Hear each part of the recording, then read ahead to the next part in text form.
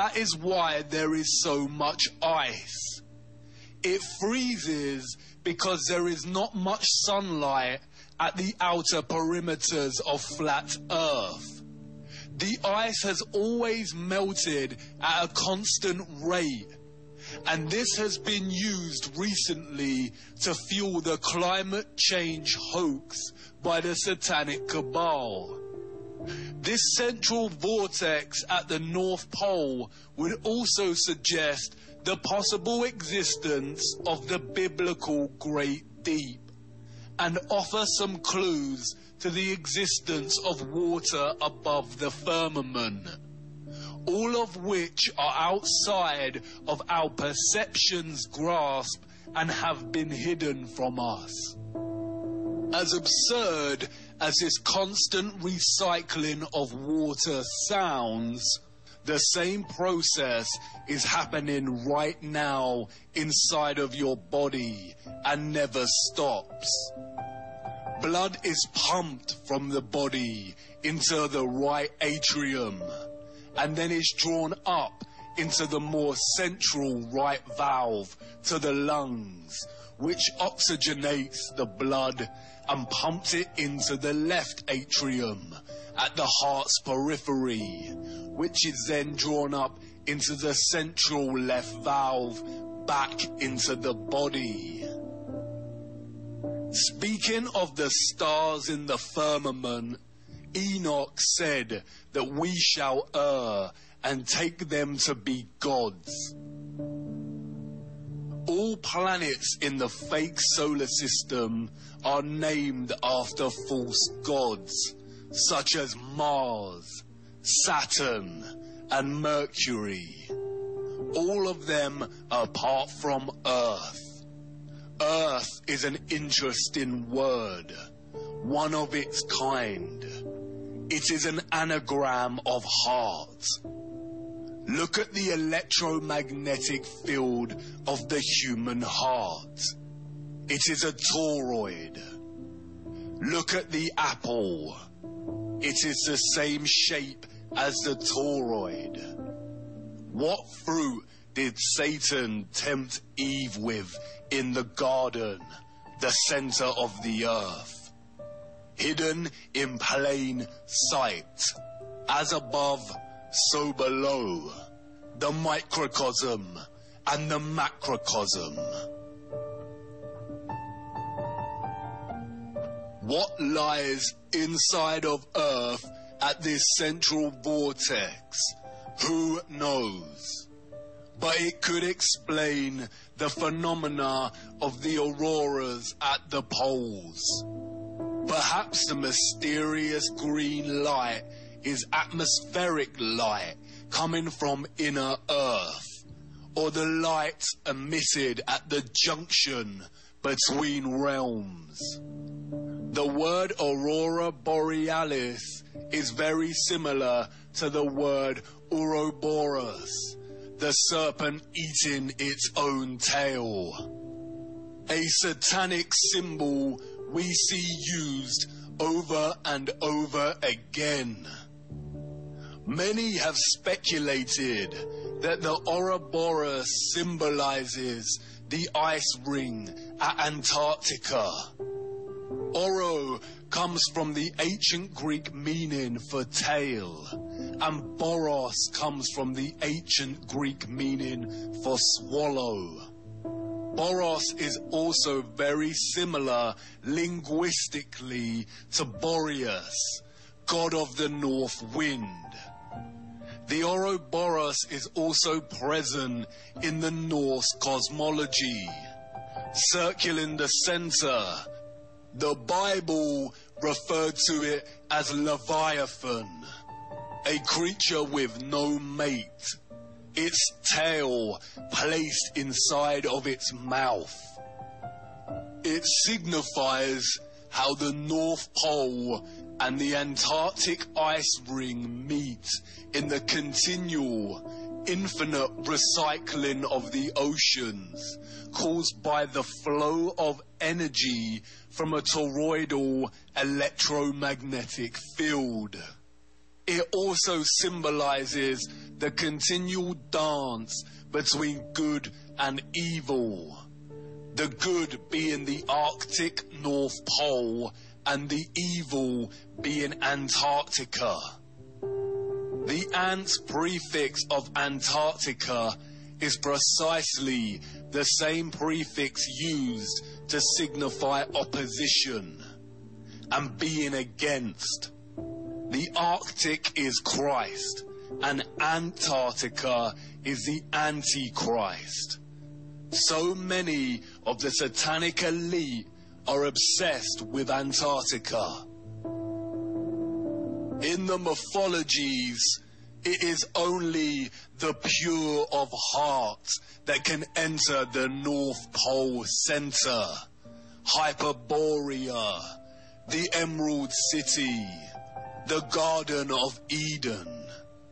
And we see this motif play out over and over again in their satanic mocking of our ignorance, while they continually lead us further and further away from knowing the truth, keeping us rooted to giving our energy to their satanic matrix. The recent BFG movie shows the characters jumping into another realm at a center with a giant tree.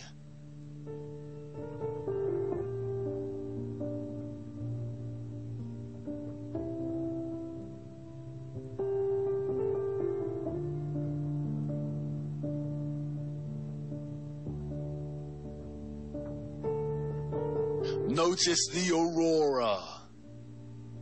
Stephen King's The Dark Tower series places the magnetic Mount Meru, the Rupes Nigra, in the center. Notice the familiar map and the Arthur Rose. Look at a clip from the film. It's a map. My father showed me a map like this once. Inside the circle is your world and my world.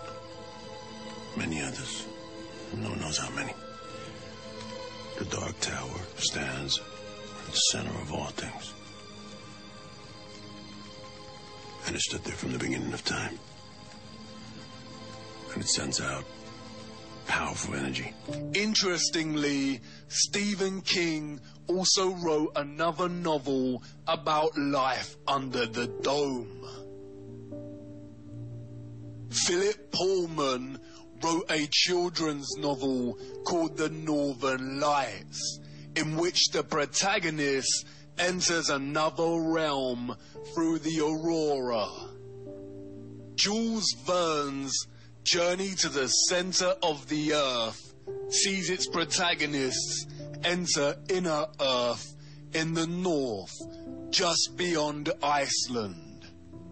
We have the Wandering Mountain in the Never-Ending Story. Notice the rainbow. Even the production company Paramount references this in its logo. Notice the dome stars above the Paramount, the Mount Meru, Mount Zion. We see reference to Flat Earth and the Tree of Life, Mount Meru, hidden in plain sight everywhere. George Bush International Airport, the Flat Earth map on the ground with a huge Tree of Life in the center, reaching up to the dome above. Darling Gardens in Sydney, Australia, the Flat Earth map again, with the Antarctic ice ring and the magnetic mountain in the center. Even the Central United Nations meeting room displays this imagery. Notice the starred dome above and the grand gold pillar in the center. What about flights? Wouldn't pilots have noticed if there were a huge vortex at the center of the Earth? Well, perhaps if they actually flew over the region. Flights are restricted, we are told, because it is too cold to fly over the Arctic and Antarctic regions. They tell us they have the technology to send people out into cold space, but not to cross the polar zones. In fact, a closer look at flight paths more generally exposes their heliocentric lie. On a globe Earth, South Africa to Australia should be a straight path over the Indian Ocean. They could even refuel at Madagascar if necessary. But no such flight exists. They all stop off at Dubai, Hong Kong, or Malaysia. A huge detour that makes no sense on a globe, but makes complete sense when looking at a flat Earth map. It's the direct flight path on flat Earth. We are running out of time. It is important to acknowledge the remaining and resistant beauty of our world, despite the vast amount of barbaric quarrying. It is undeniable that our flat Earth quarry retains aspects of beauty, sometimes so powerful it is described by humans as breathtaking. Although we are a species born out of the barbaric behavior of those who destroyed the Earth, Carbon-12 is not the entirety of our biological design. Like the land, we retain elements of the good, which can be traced back to divine creation, or what is called God. Whether you view God as a being, vibration and magnetism itself, or something else does not matter. God is the source, the intelligence that designs and creates. Hexagonal efficiency is just one geometric design found in living organic matter.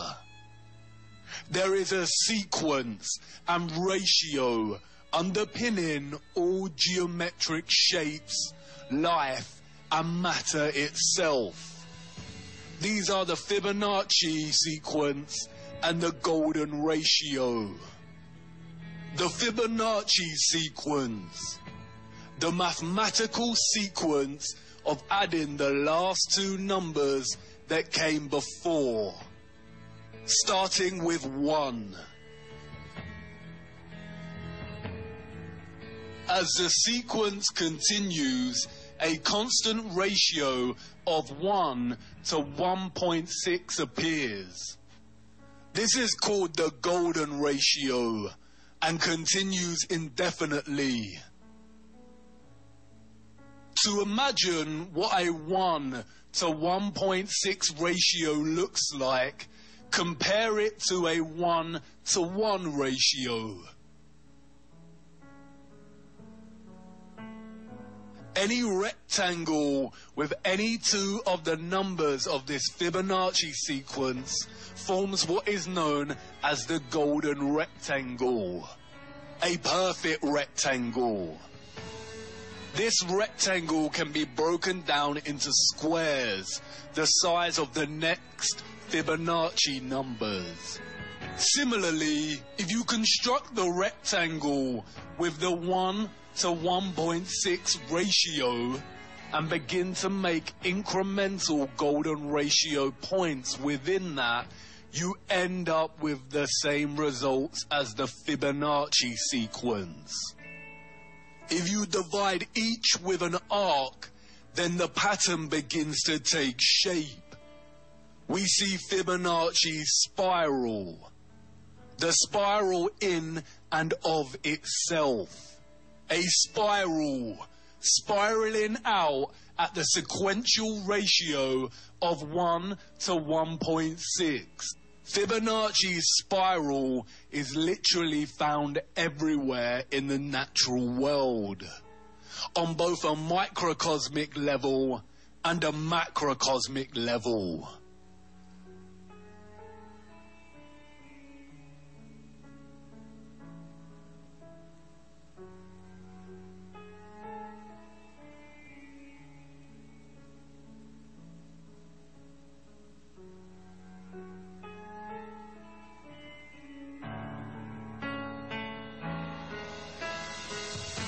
It is the blueprint of all creation. It is not a coincidence that the entire education system pretty much ignores the golden ratio and golden spiral. We are not taught about this because the inevitable conclusion of understanding the omnipresence of this ratio is to acknowledge intelligent design and creation. It is the fingerprint of God. When viewed from above, the toroid takes on the shape of a spiral.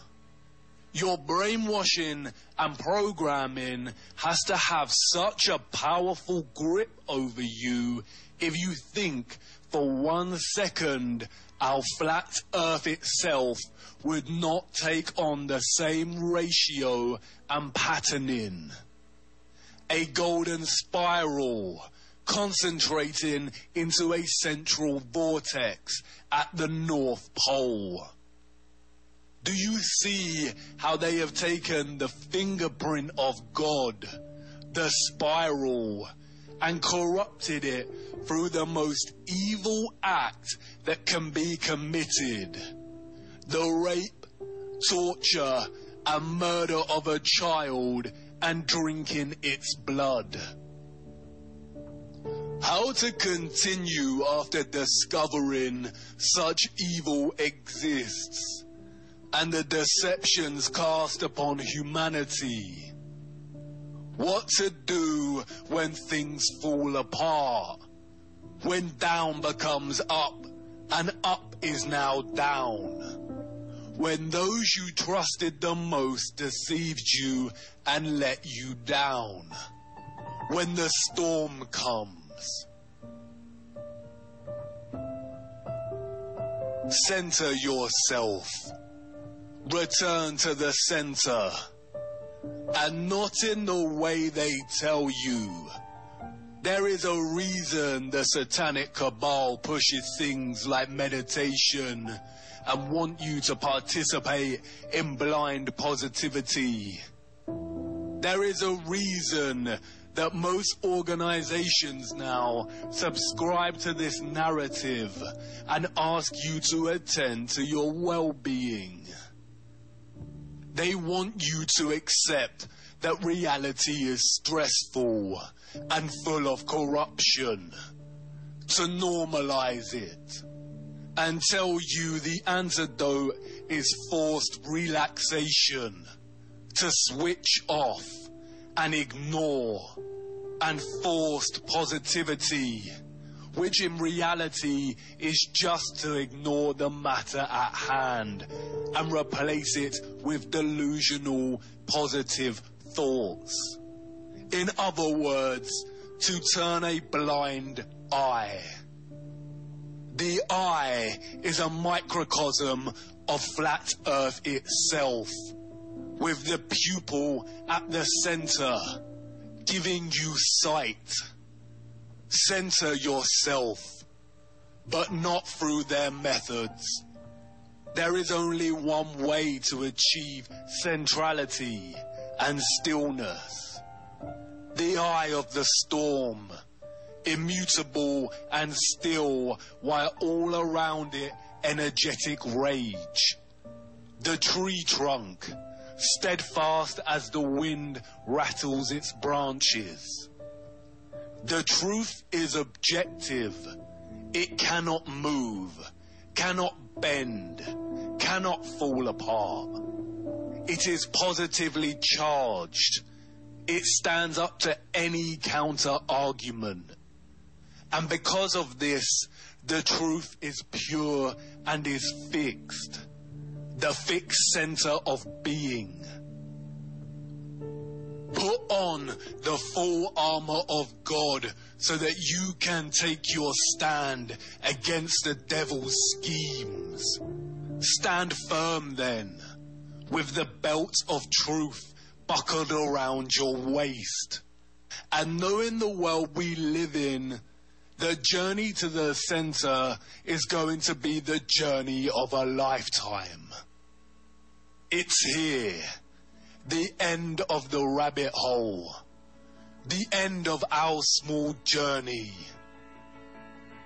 There is so much we did not get to cover, but I hope you will not forget over time and keep on searching.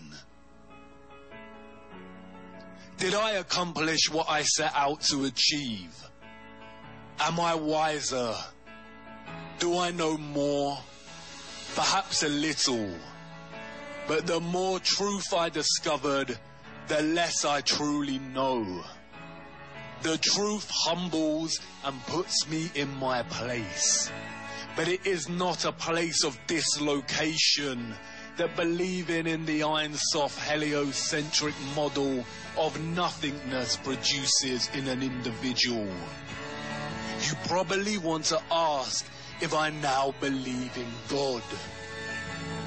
If you need to ask that question, then you haven't been paying attention. I didn't tell you before because I knew I wouldn't need to. But this isn't really an ending for me or for yourself. For I know that something in you, viewer, has forever changed. Whether it's your entire perspective of the earth, or just a small fraction of something that may nag at you during the late nights when sleep doesn't come. This isn't goodbye, and this is not an exit. It's actually the beginning. You're not really leaving the rabbit hole. You cannot leave the rabbit hole now. You've seen too much. The road doesn't end here. It's just a brief pause at the crossroads of another entrance to another rabbit hole. The journey of a lifetime. And who knows where it will lead you, viewer. But let's hope it's closer to the center.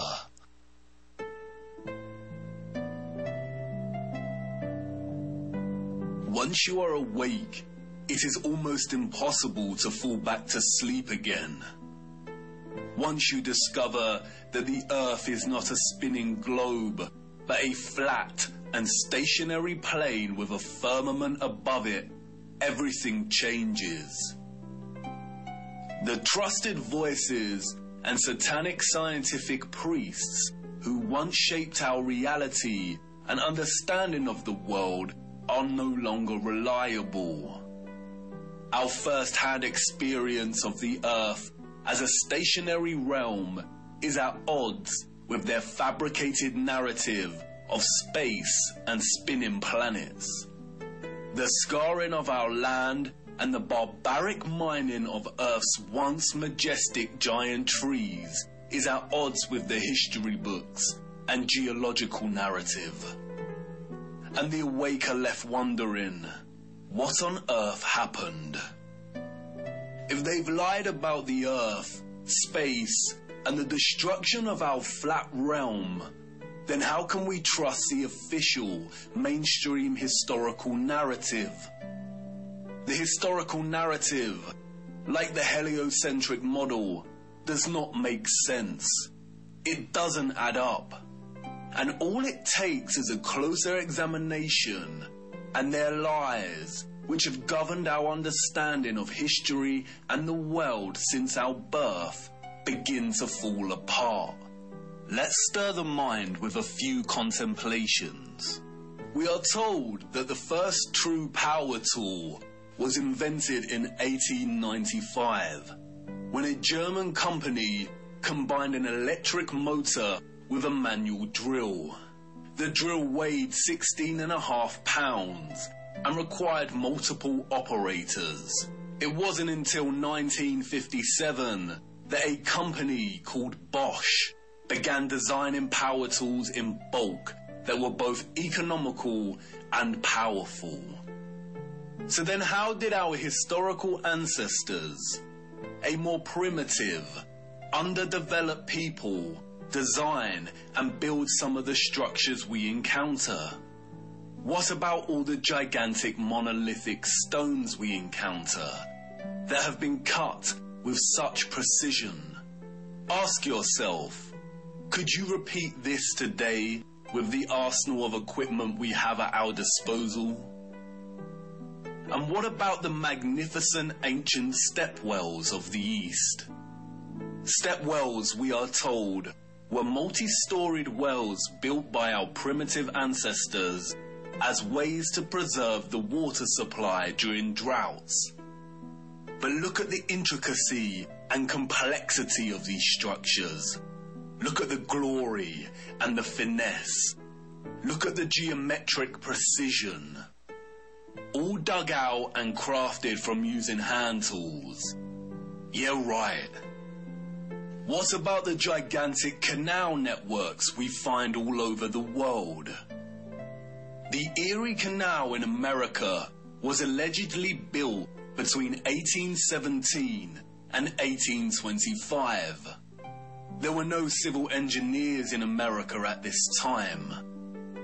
The people responsible for planning construction were novices, we are told. The canal is 12 meters wide and 4 meters deep. The Erie Canal spans 363 miles.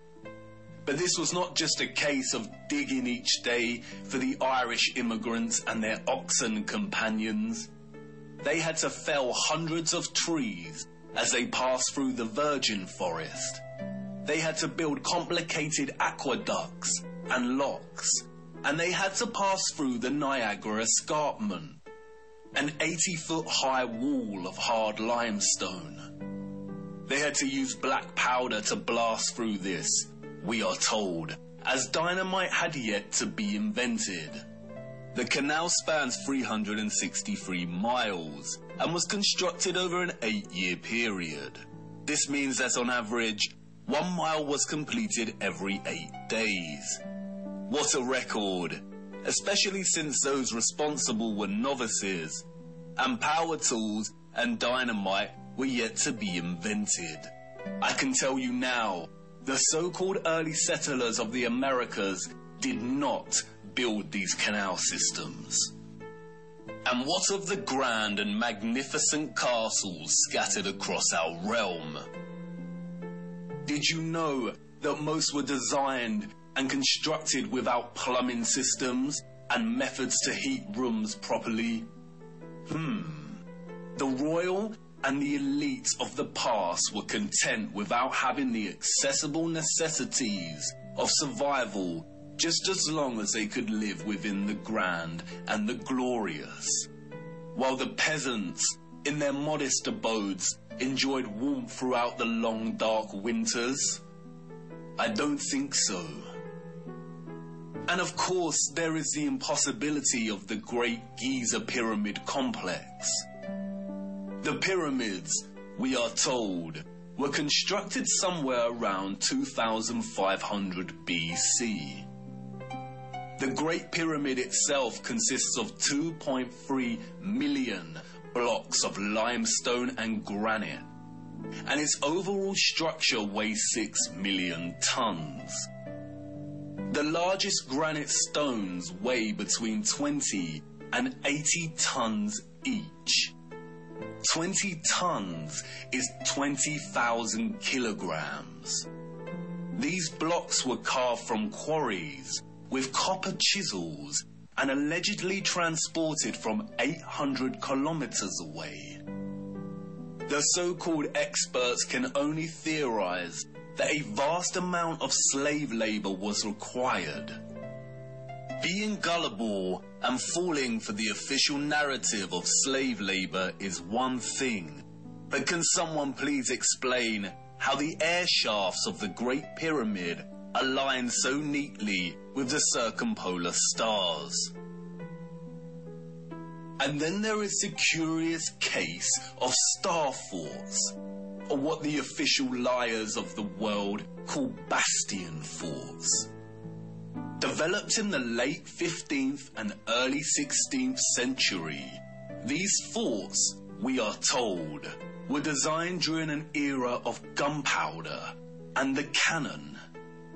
The geometric design offered a nation's military protection against blind spots during conflict. Of course they did. We all know that the best protection during war is to design a fort with such precise geometric patterning. Has any real historian ever stopped to think just how perfect the geometry is here? Our primitive ancestors did not have the technology to view structures from above, but they still managed to achieve this? Give me strength. There is no way. We could not produce such perfect geometry on this scale today. We've been fooled once again. We have been indoctrinated with a false historical narrative and timeline. And, like the silly heliocentric model, all it takes is a closer look at this narrative and things soon start to fall apart, and the lies become so blatantly evident. Because of their satanic lies, piecing together an accurate, honest historical timeline has become an impossible Rubik's Cube. The official narrative, a Pandora's box, only offering us tiny clues, half-truths, and deceptions. The stitchings of our true historical timeline have been loosened. The contents erased and muddled before we were even born into this world. And herein lies the problem. How to know where you are going if you don't know where you are in the first place? But you see, awakening is truly a gift. Once awake, we learn that we've always had the answers right in front of us. We've always had more than we know. But we had to regain our sight first, before things started falling into place. Before things started to make a little more sense. And here we are again, viewer, at the precipice of another great journey. What if I told you that before us there existed a civilization that was responsible for the most advanced technology ever developed, and that it was their understanding of the workings of our flat realm that was key to their innovation? And what if I told you that it is highly likely that our true history as a people only begun just over 200 years ago? Would you think of me as mad once again? Do I sound as preposterous as when I first told you that the earth is flat? Perhaps. And that's why I need to show you. What I hope to show you is one of the greatest cover-ups of all time. It is on par with the heliocentric lie in its enormity and the impact it has upon humanity. And, as I will try to show you, it is inextricable from the true nature of our flat realm Earth, and you cannot understand one without understanding the other. We cannot waste time, for we must journey in search of lost time. At its heart, this is a story about deception. It is also a story of endings and beginnings, of death and rebirth. And please bear with me. Due to the deceptions and falsities underpinning our historical narrative, this story cannot be told in a linear fashion. We need to go back and forth in time to really draw out something that brings us a little closer to the truth. It is also imperative to understand that, like much contemporary science, history as a discipline was corrupted a long time ago. At its most innocent, a lot of established historical narrative is guesswork. But at its worst, it is a set of lies agreed upon, as the so-called Napoleon put it so succinctly. We are going to be digging in the dark. No historian will be there to help us. We are alone in this journey. Our journey is a hunt for things buried in plain sight. And things may become a little uncomfortable at times, but it is necessary. We have been living a comfortable lie for far too long now. Come on, jump in and put your seatbelt on. For to understand our place in the world, we need to do the unthinkable. It's time for us to take a journey back to the future.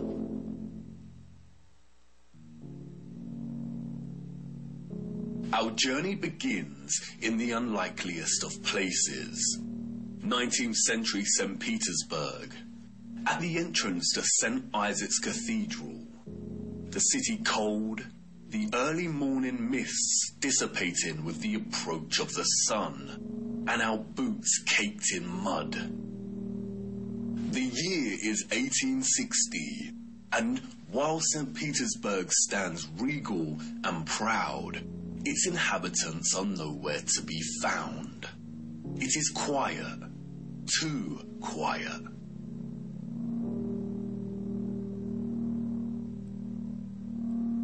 The population of St. Petersburg in the 1860s was, we are told, roughly 500,000 people. And yet there is not a soul in sight. Where is everybody?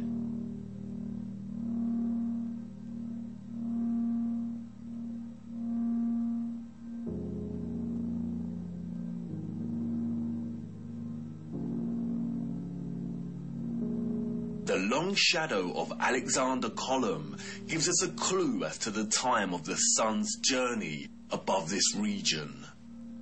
Long shadows only occur during morning or evening. It must be morning, but it appears that no one has surfaced yet. If we travel 400 miles across to Moscow, we see the same thing. Empty, quiet streets. In 1860, Moscow shared a similar population with St. Petersburg, roughly 500,000 citizens. But again, where is everybody?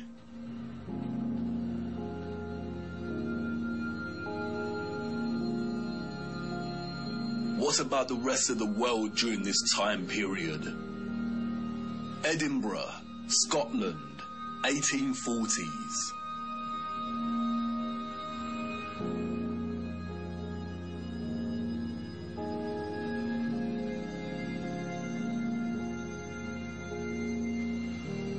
Copenhagen, Denmark, 1840s. Dresden, Germany, 1860s.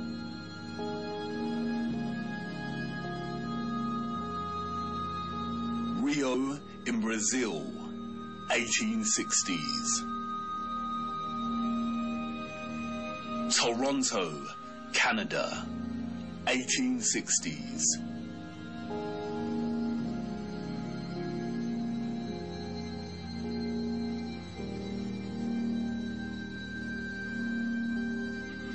Athens in Greece, 1860s.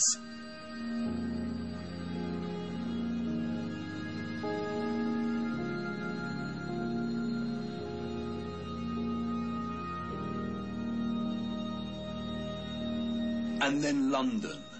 Finally, people.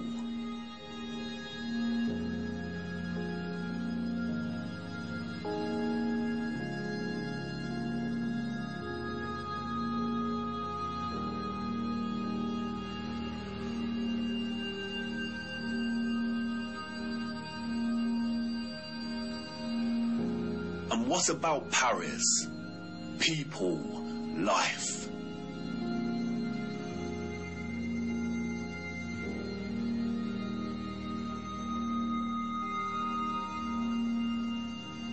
The first photograph, we are told, was created in 1822. The art of photography relies on methods of juxtaposition, of comparison and contrast to deliver its message and sentiment. In these old photographs, we do not find the same deliberate techniques of juxtaposition that contemporary photographers craft into their art. But rather, we find natural contrasts that are so important and central to navigating through our deceptive history. Contrast is a phenomenon, natural or artificial, in which meaning is generated and conveyed through the comparison of two opposing elements. When looking at 1860s Russia, there is an immediate contrast between the lack of population and the sheer size of these cities.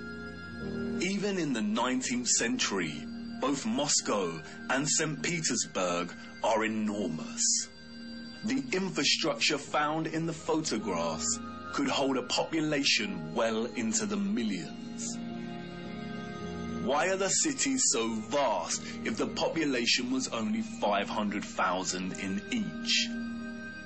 Furthermore, the official narrative gives us a population that increases in a linear fashion from 1764. Many of the buildings we see here were built years before the photograph was taken.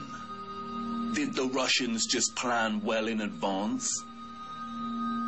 But it's when the population is introduced into these photographs that a new contrast emerges that is staggering. That is, between the people and the environment itself. It may be the reduced population numbers, or it may be the monochromatic starkness of the black and white images, but they present to us something that we've lived amongst our entire lives and never paid any mind to.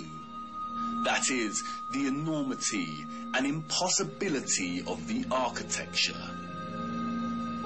As we engage with the industry and act of tourism, we journey from place to place and observe, taking it all in, learning, hearing, and being told what we are looking at and how it came to be. And standing in front of a structure like the Arc de Triomphe in Paris, we might even exclaim, "Wow, how did they do this?" But the moment, inextricably wrapped up in the busyness of the scene, perhaps prevents us from really asking that question with sincerity. Standing in front of a structure like the Arc de Triomphe, while the crowd frantically takes pictures on their smartphones, makes it all a reality. And we conclude, before being shoved away by new tourists, well, they had to have done it somehow because I'm here and looking at it. During our indoctrination at school, We are seldom shown old photographs of the grand cities scattered around our flat realm. And perhaps for good reason. Because when we marinate on images like this and are presented with the visual evidence of a very primitive Victorian people dotted around like grasshoppers within the shadows of the most magnificent, grandiose, brilliant architecture a human could ever imagine, we begin to have doubts. Indeed, how did they build this? The Arc de Triomphe is made from 36,695 cube meters of limestone and weighs 95,407 tons, or just over 95 million kilograms.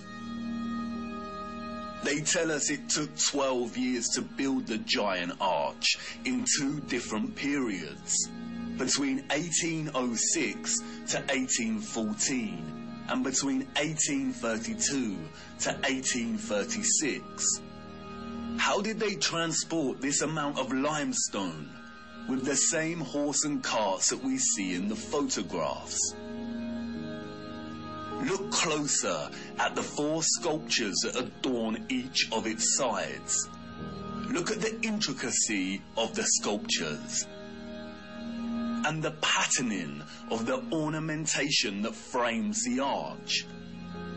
Each section is perfectly repeated without any deviation or inconsistency. The first true power tool was not invented until 60 years after this arch was completed. They tell us this was crafted by hand. Is that even possible? And then there is the ceiling of the arch. Immaculate, 3D sculpted roses, perfect in their geometric symmetry. The nuance of the detail and finesse of each petal and cross-section borders is overwhelming. Look at the rest of Paris during this time. Again, a plethora of unbelievable, gigantic, and magnificent structures. The city's infrastructure glorious, and the people and their means of transport primitive, unsophisticated, and seeming not at all developed to the point of producing a city like this. The roads are improperly paved and uneven. They are dirty and muddy. We also see buildings during this period in which the architecture aligns with the inhabitants. Buildings of misshapen proportions, less developed and refined, charming in their own way, but coarse in their use of wood and plaster. This is exactly the type of architecture we expect of a generation of horse and cart. A generation ignorant to the discoveries in technology that would follow in the years to come. Furthermore, at the time of this photograph, the arch is roughly 40 years old since its completion. Yet can you see how worn some of the parts of the structure are? We see weathering on the stone that suggests the arch is much older. As we approach the late 19th century, we see that the people of Moscow have finally decided to leave their homes and venture out into the streets. The infamous Red Square, now bustling with life. St. Basil's Cathedral and the Spasskaya Tower dominate the frame of the square. The construction of St. Basil's Cathedral began in 1555 and was completed in 1561, a mere 6 years. It suffered a huge fire in 1737 and underwent restoration over a 20-year period. But look at it. What a structure. almost unreal and like no other. It is composed of thousands of red bricks and tin sheet metal that has been shaped into the distinctive onion domes we see. Look closer at the intricacy of the domes. How did they bend metal to achieve such precision and perfection in the 18th century? And again, if they had the skills and dedication to build a wonder such as this, then why are the conditions of the road so poor and covered in mud? We see these incredible structures and buildings everywhere in 19th century photography. We have the wondrous Crystal Palace of London, a monstrous structure with the greatest area of glass ever seen in a building, and all constructed before England had automatic glass manufacturing. We have Westminster Abbey and Parliament. We have the old Euston Arch, constructed out of pure sandstone in 1837, and streets unpaved and full of mud. Why did these people not prioritize the streets they walked upon? The Frauenkirche, the domed masterpiece of Dresden, Germany. Its intricate and opulent splendor in direct contrast with the beat-up wagons and horse-pulled carts of the people below, a people dependent on the bare necessities, a people completely dwarfed by its size and majesty.